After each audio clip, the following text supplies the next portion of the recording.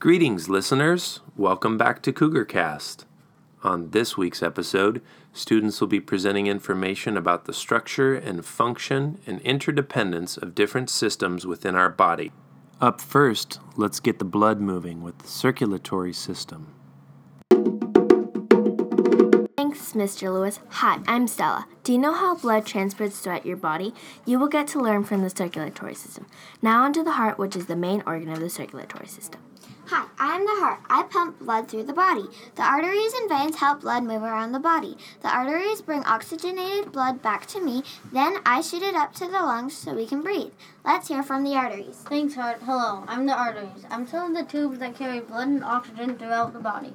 I take blood out of the heart, unlike the veins. They basically give me blood. I go throughout the whole body like loops. Now to the veins. Thanks, arteries. Hi, I'm the veins. I carry blood from the arteries back to the heart to get more oxygen. Did you know that the blue veins carry less oxygen back to the heart? Now to the respiratory system. Thanks, veins. Hi, I'm the respiratory system. I work closely with the circulatory system. I give oxygen to the veins to give it to the heart. That is how I work with the circulatory system. Next up, the breathtaking respiratory system.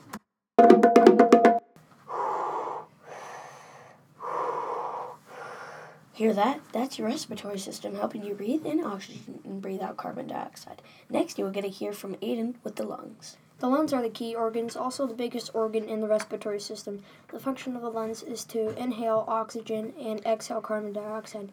Next, I'll talk about another big part of the respiratory system, the trachea. It's a pipe that helps carry oxygen to the lungs and helps exhale carbon dioxide. Next, the same with the alveoli. The alveoli is inside the lungs. It is what takes out the waste product, carbon dioxide, from your blood and put oxygen nutrients into the blood. Next up, you'll hear from Tara with the diaphragm. The diaphragm is under the lungs. When you inhale, your diaphragm goes down to collect the oxygen. When you exhale, your diaphragm goes up. The respiratory system works with the nervous system and the circulatory system. The nervous system helps the respiratory system breathe oxygen, and the circulatory system receives the oxygen and carries it in the blood. Up next is Ian.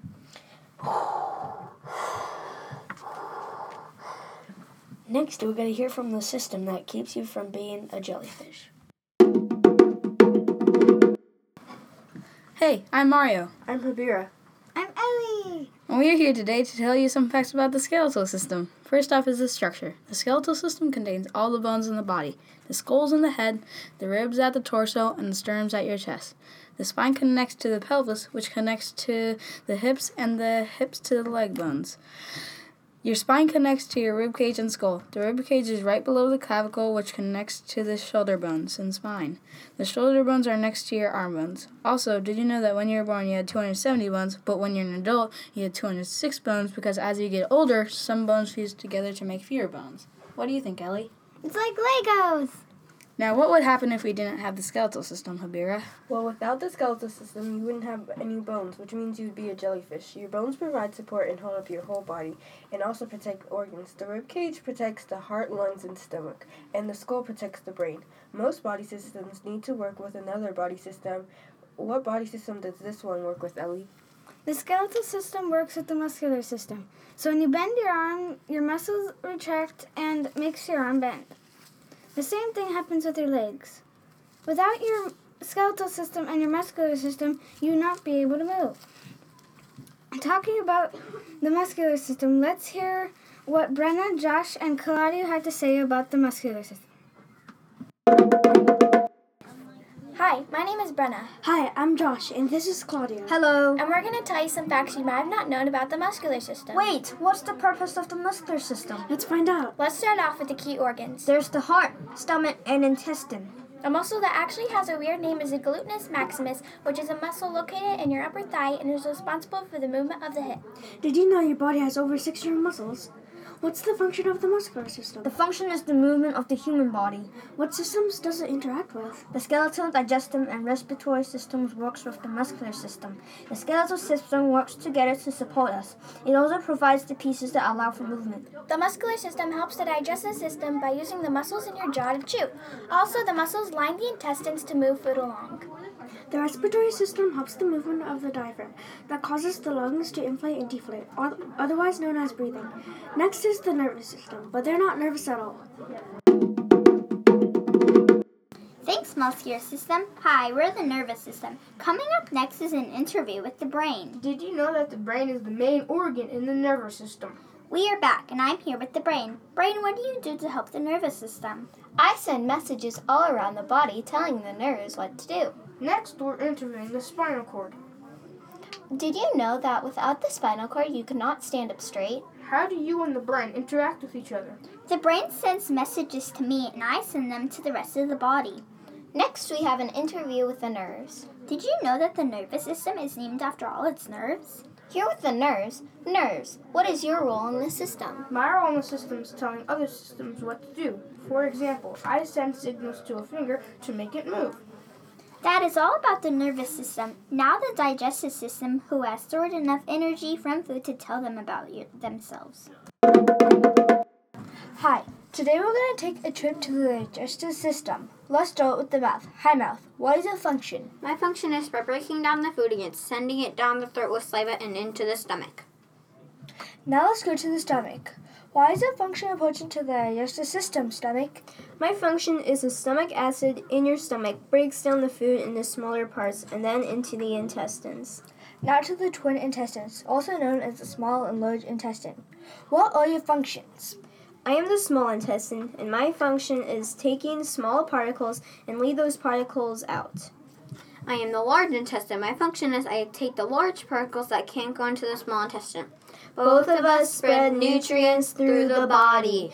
Now you know why the digestive system is important. Next up is the integumentary system.